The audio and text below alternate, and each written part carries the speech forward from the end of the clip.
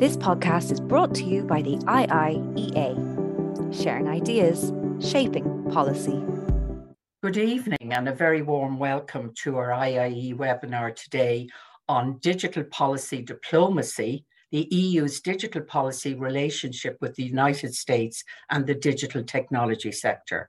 My name is Joyce O'Connor and I chair the digital group here at the IIEA.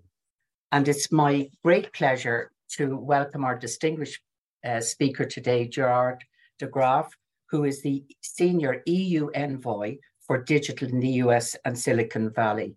Good morning to you, Gerard. You're on a different time frame than us, and we really give you a very warm welcome and thank you for taking the time to be with us out of your busy schedule. We appreciate it very much indeed. Gerard will speak to us for 20 to 25 minutes, and then I will go to your audience for questions and answers. And you can see the question and answer function at the end of your Zoom question and answer session at the end of your screen. And please feel free to send in the questions during Gerard's presentation, and then I'll come back to you once he has finished. Will you, when you're sending in a question, really appreciate if you give your name and affiliation. As ever, today's presentation and Q&A are both on the record. And join us also on Twitter using the handle @IIEA. The European Commission under President van der Leyen has prioritised two twin policy agendas or pillars, the digital agenda and the green agenda.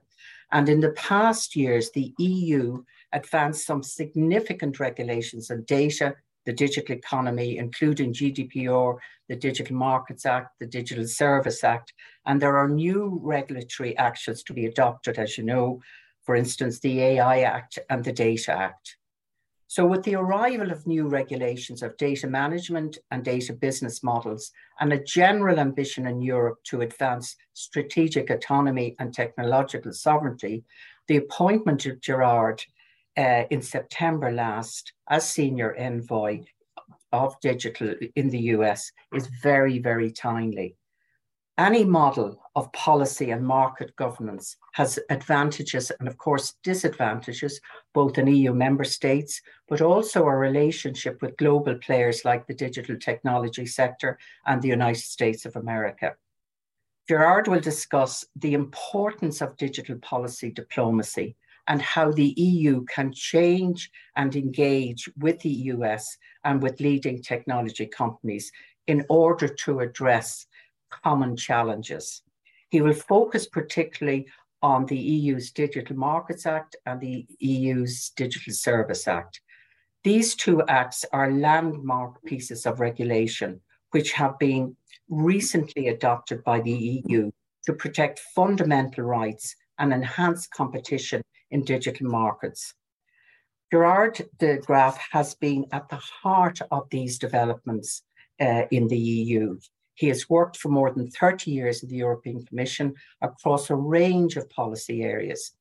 Until his recent appointment, he was Director of DG Connect, responsible for the Digital Service Act and the Digital Markets Act. Previously, Gerard oversaw the EU's telecommunications, audiovisual policy, cyber policy, and the ICT standardization policy. He is also co-chairing two of the EU-US Trade and Technology Council working groups on green tech, on data governance and technology platforms. Gerard, we really look forward to your presentation in what, as we said just before we came on, is a really exciting position. We look forward to, as I say, to your presentation. Thank you very much, Joyce, for the kind introduction. And I'm really pleased to be with you today. I'm very happy to set out, after 6 months now that we have been here in Silicon Valley in San Francisco, how it's going.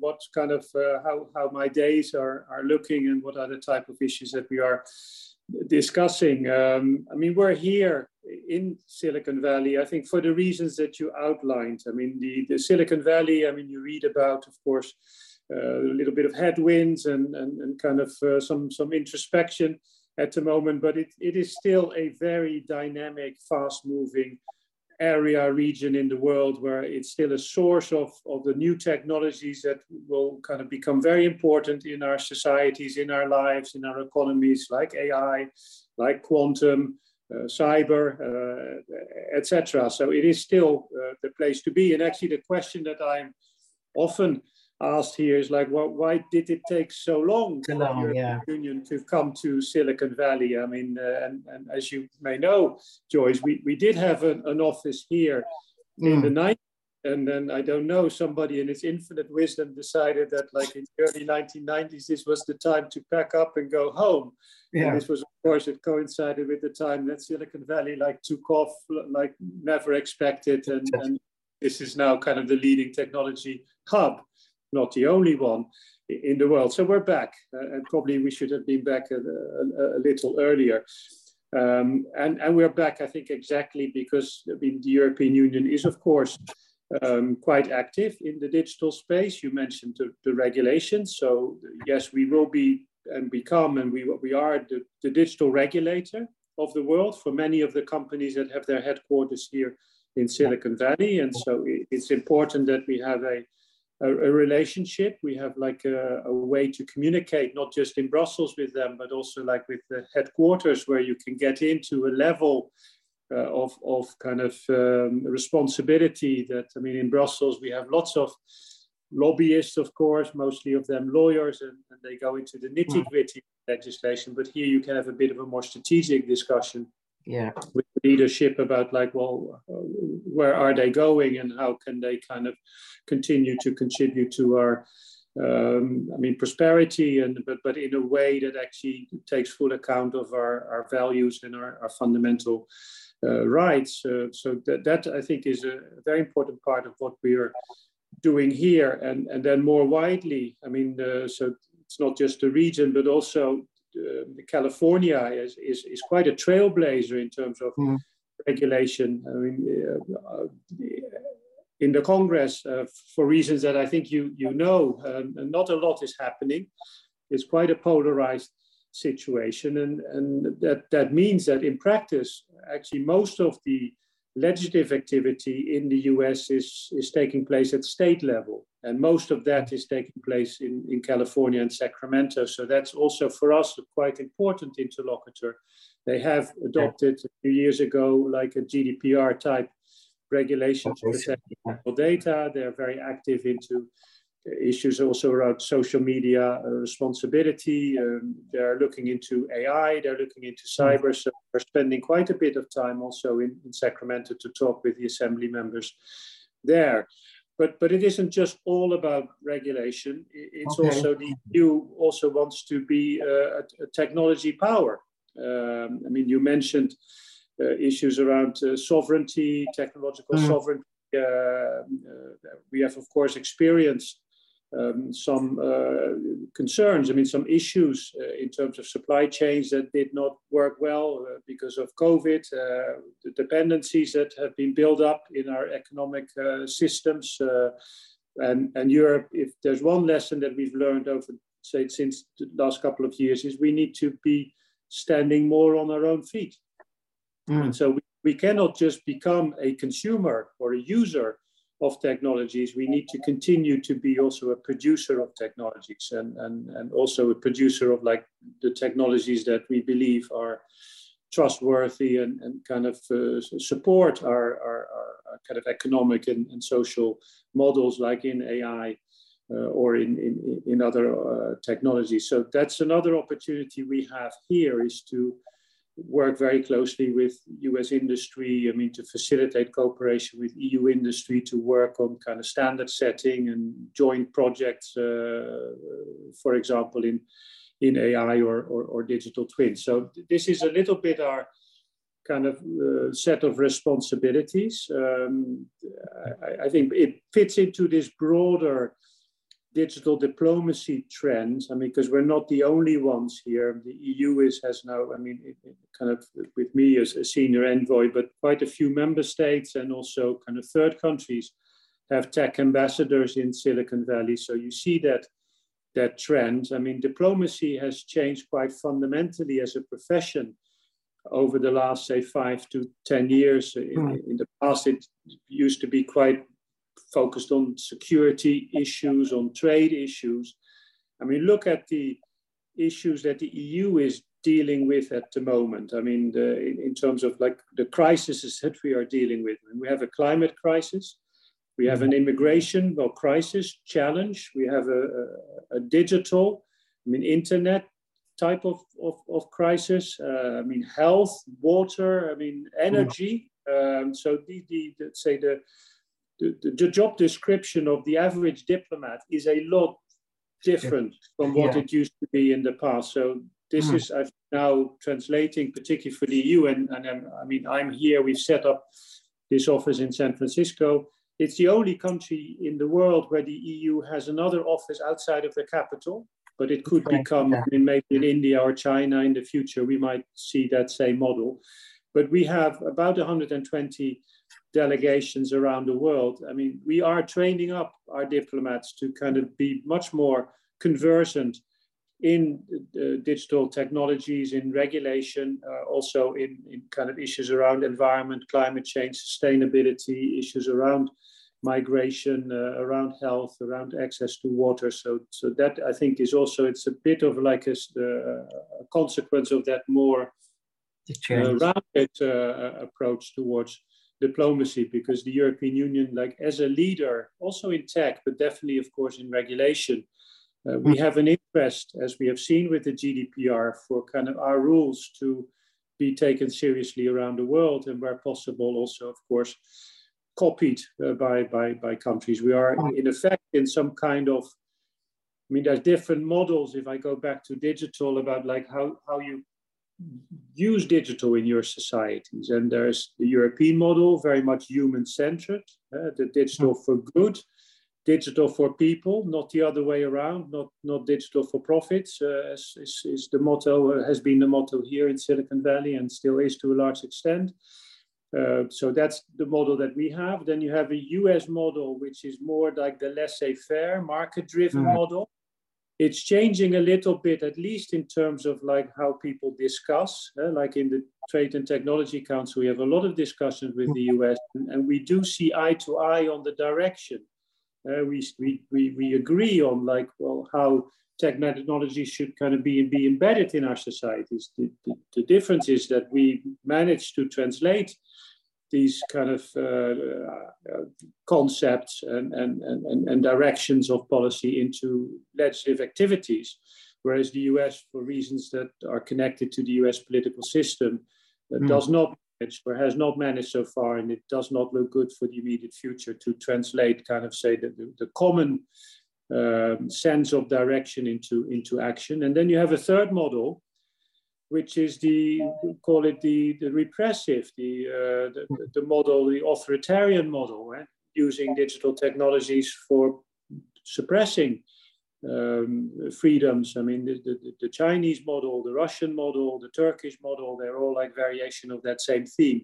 And then if you look at the rest of the world, you look at Africa, you look at Latin America, you look at Asia. Of course, a lot of countries are now struggling with the questions that the European Union has been struggling with. How do we keep the internet safe? They have different models now to look at. And we would like, together with the US, countries, of course, to opt for like the more human rights-based democratic model. And that's where we try to kind of show them, which is, I think, is very essential, of course, also in diplomacy. The lead that the European Union is taken on climate change, the lead that the European Union is taken on digital, the lead that the European Union taken is on other issues as well. We have to show to the rest of the world that these are winning formulas, that if you do this, you can actually have a successful economy. I mean, we are, like, if you take climate change, the European Union accounts for less than 10% of CO2 emissions globally. So if we do everything right in the world, we can only affect the 10%. We can maybe get the 10% to like 5% or even lower.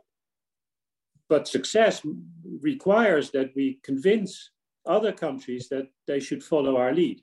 And we can only do so if we show that this is not going to make us poorer.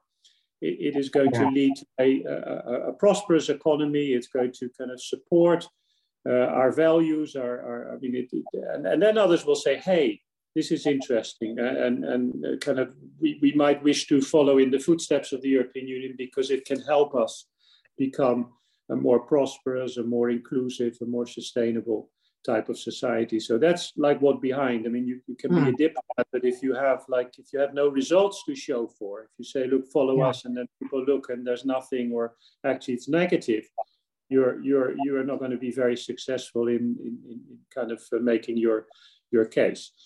So that everything is related. Well, we're here now in San Francisco since 6 months. We are actually co-located with the Irish Consulate General, which is an absolute pleasure. With Michal Smith, the Irish Consul General, and his team. I mean, we are so grateful to him and to the other consulates general here, because of course we were the new kid in town, literally. And we've had a lot of support from our member states here to kind of help us to make connections, build up networks, to tell us, like one of the things they told me, for example, was never wear a tie. Don't use your Brussels attire and go to meetings in Silicon Valley, because they will immediately conclude that you haven't understood them. You don't fit in. You're an interesting, literally. So I was always wearing a tie in Brussels. So I'm not but we're very grateful to our member states. I think we've been welcomed also by the community here. I think the time is right for the kind of discussion that we're trying to bring to Silicon Valley. Is how can we keep the internet safe? I mean, how can we keep the internet open and competitive, the markets open and competitive, whilst at the same time, of course, ensuring that we secure our democracies, our fundamental freedoms, our values. We kind of make sure that also the markets remain fair. I think that there's a debate about this in Silicon Valley. The people are open. They are eager actually to debate these issues in kind of the wake of quite a few scandals that have happened. I think also these companies recognize that whilst they bring fantastic innovations to the market, let's not forget, there's also a downside. There's a dark side to the internet, to social media platforms with illegal content, with disinformation, harmful, kind of harmful content, hate speech, or dangerous products that you can buy on marketplaces, counterfeit products you can buy on marketplaces. I think the companies recognize that not all is good on the Western Front in the US, and that they need to step up their game. And actually, I think what the EU is bringing with the Digital Services Act and the Digital Markets Act, even though it creates some concerns in the minds also of the top level here, particularly the DMA, maybe the DMA more than the DSA. I think the fact that we set the very fashionable word here in Silicon Valley in the US is guardrails. I'd not heard heard of guardrails in Europe, but then as real guardrails, a motorway. But the fact that the EU is setting some guardrails, some rules of the road, is generally welcomed. The DSA is very much about safety on the internet. So how do we make sure that kind of there's no, illegal content is addressed, is avoided as much as possible, disinformation. I think there is, a greater alignment with the industry here, the companies here, because that's also what they want themselves. No company, your Meta or your Amazon or your TikTok, you do not want to become a purveyor of illegal content and hate speech. I think we've seen a bit with Twitter that kind of when the content moderation changed with Twitter, a lot of the advertisers were saying, well, I'm not sure Twitter is still a safe place to place my advertisement because I don't want to see my advertisement next to hate speech, for example. So here there is, I think, a strong alignment between what the platforms want and what the regulation requires. And of course, the devil is in the detail. It sets out a systemic approach. So we're actually taking a lot of inspiration from banking regulation. The truth is the internet companies are becoming regulated industry. However you turn it, that's the reality. Like financial industry is a regulated industry, the pharmaceutical industry is a regulated industry, the energy industry is a regulated industry, transport and mobility. So they are a regulated industry, but we are looking at it a bit like with and the regulator is the European Commission for the very large online platforms, which is also changed now, because it used to be the member state. Ireland used to be a very lead regulator, as it still is, for example, for the GDPR. Now for the very large online platforms under the DSA, the European Commission will become the regulator. And in the next couple of weeks, you will see the first designations, because we will need to designate these companies so that they know that they are within the scope and they will have to comply with the rules and regulations in the Digital Services Act. But the way we're going to implement that regulation is very much like the way banking regulators implement banking regulations. So we look at systems, kind of how robust are the systems. I don't think we have, we are not under no illusion. There will always be problems like with illegal content, because we're not stopping the content at the door.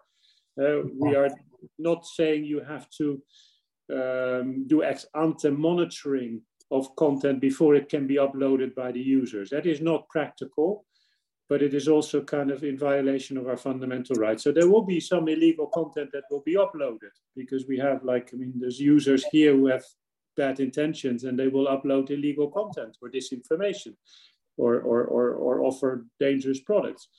The kind of the requirement of the Digital Services Act is that these platforms have systems in place that allow them to detect early illegal content, then remove it when they can, and also, of course, prevent the illegal content from surfacing on their platform. So here, I think we are more or less aligned, and we will look at the systems, and we have put elements in place which will help also social media companies, for example, to detect, notice and action. So you and I and anybody can, if we see something on a social media platform, we can say, look, we think there's a problem with that content. Please check it out. And if you find indeed it's illegal or it infringes your terms and conditions, then please remove it. We are giving a right to researchers to access platform data so they can look under the hood. So we are asking platforms to do risk assessments. They will undergo independent external audits. If you're a marketplace, you have to do due diligence on know your business customer. So also terms that I think we're quite familiar with from the financial regulations. So that's the DSA. On the DMA, it's a little bit, we are defining unfair practices in the Digital Markets Act. The internet is all about scale and speed. It's network effect. So what you see typically in the internet is that a few companies are growing very fast, very big, and become very powerful. That's what we've seen across kind of the different sectors, whether it's app stores, whether it's social media companies, whether it's marketplaces. And so the reality is that these companies are so powerful that they can set the rules of the road. They can, there's an asymmetric relationship. They can impose conditions on users that kind of rely on them, like marketplaces. If you are a third-party seller, well, good luck if you want to sell and kind of ignore Amazon, for example. Amazon is a very big player. And so if you're not on Amazon, you deny yourself an important opportunity to reach a part of your potential customer base. So what you see is that there are particular practices that these companies have engaged in, which we would regard, or the legislature regards as unfair. So basically, what the DMA, the Digital Markets Act, says, if you want to do business, you are very welcome in the European Union, but you don't do this. If you want to play, it's kind of, I'm a great sports fan. It's like the football or soccer, as they say here. It's not Gaelic football that we play. If you want to play football like we know it in Europe, don't play in a way that kind of breaks the rules. So we're kind of clearly setting out that certain practices are not allowed. You cannot self-preference. If you're a company like Amazon, you can't use the information that you have about third-party sellers to outcompete them. That's unfair. If you are an app store like Apple, you can't build a walled garden that prevents people from kind of downloading apps from outside of your app store, from other app stores, or even from the internet. If you are kind of a social media company or a marketplace company, you cannot impose certain types of kind of payment systems and say this is the only one you can use.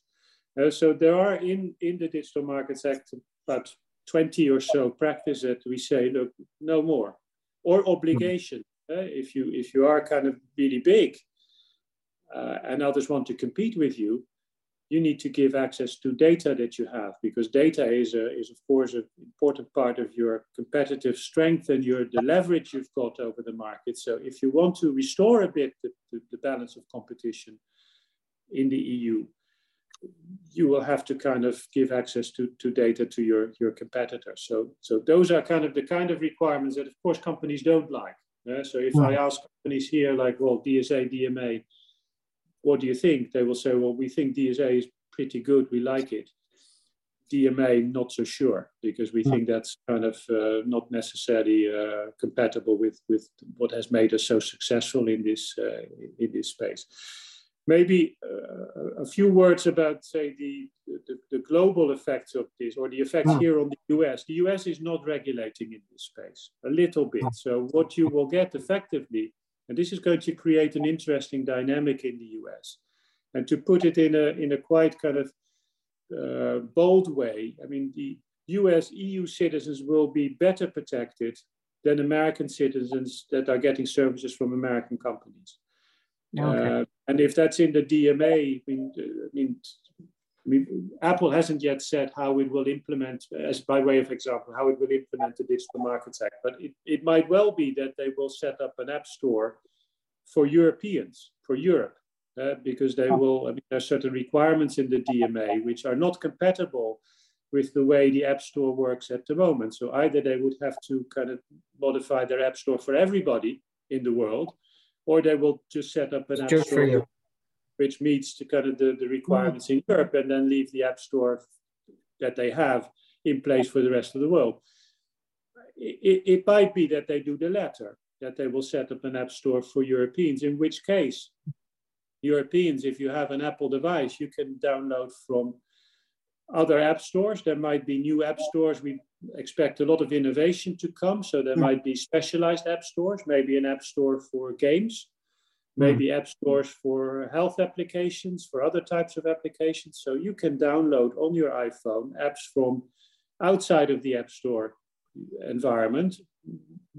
Quite likely you will not be subject to the 30% charge that Apple takes. If you download from the web, definitely you won't be subject to that 30% charge. So I would imagine that Americans here are going to ask themselves, if they find out about this, like, can this be that Europeans are getting better treatment from American companies than American citizens get from American companies? So that might create an interesting dynamic. And then we have to see what happens around the world. You are familiar with the Brussels effect, the GDPR having been adopted by quite a few countries around the world. We would expect the DSA and the DMA also to act as a source of inspiration. The DSA and the DMA are very comprehensive pieces of legislation. I mean, you need a lot of regulatory capacity to implement a piece of legislation like the DSA and the DMA. It's not easy, but they could, I mean, certain parts could be implemented of the DSA and the DMA. We have a lot of dialogue, which, I mean, when I was in Brussels kind of more than 6 months ago, 20-30% of my time was spent on discussing with Japan, Korea, Australia, Canada, I mean, the countries in Latin America and in Southeast Asia about the Digital Services Act and the Digital Markets Act. Because, of course, if we get a competitive advantage, which we believe we will get, compared to Americans, we will also get that same competitive advantage compared to the Japanese or South Koreans. So there's going to be an interesting dynamic as these laws are kind of implemented. Maybe in practical terms, and then I conclude, the DSA is, it's in force, but it's not yet in application. The companies had to submit or publish data about their user numbers, because we're looking at very large online platforms and very large online search engines with more than 10%, serving more than 10% of the EU population, so 45 million users. 17 February was the date when this information had to be published. And now we're looking and we're preparing for designations of these companies in the next couple of weeks. And then 4 months later, the law will enter into application. So from that point on, so if it's mid-March, say end March, we're talking mid-July, end July, when the Digital Services Act for the very large online platforms and the very large online services will start to apply in practice. And also by that time, for example, they will need to submit to us their risk assessment. So they will need to look at their services and make a determination to what extent their services, their facilities can be abused or can kind of produce risks to our society across a number of areas. Risk, for example, for spreading illegal content, but also risk for gender violence, protection of minors, disinformation, etc. So by the time that the legislation enters into application, we will need to receive already these risk assessments.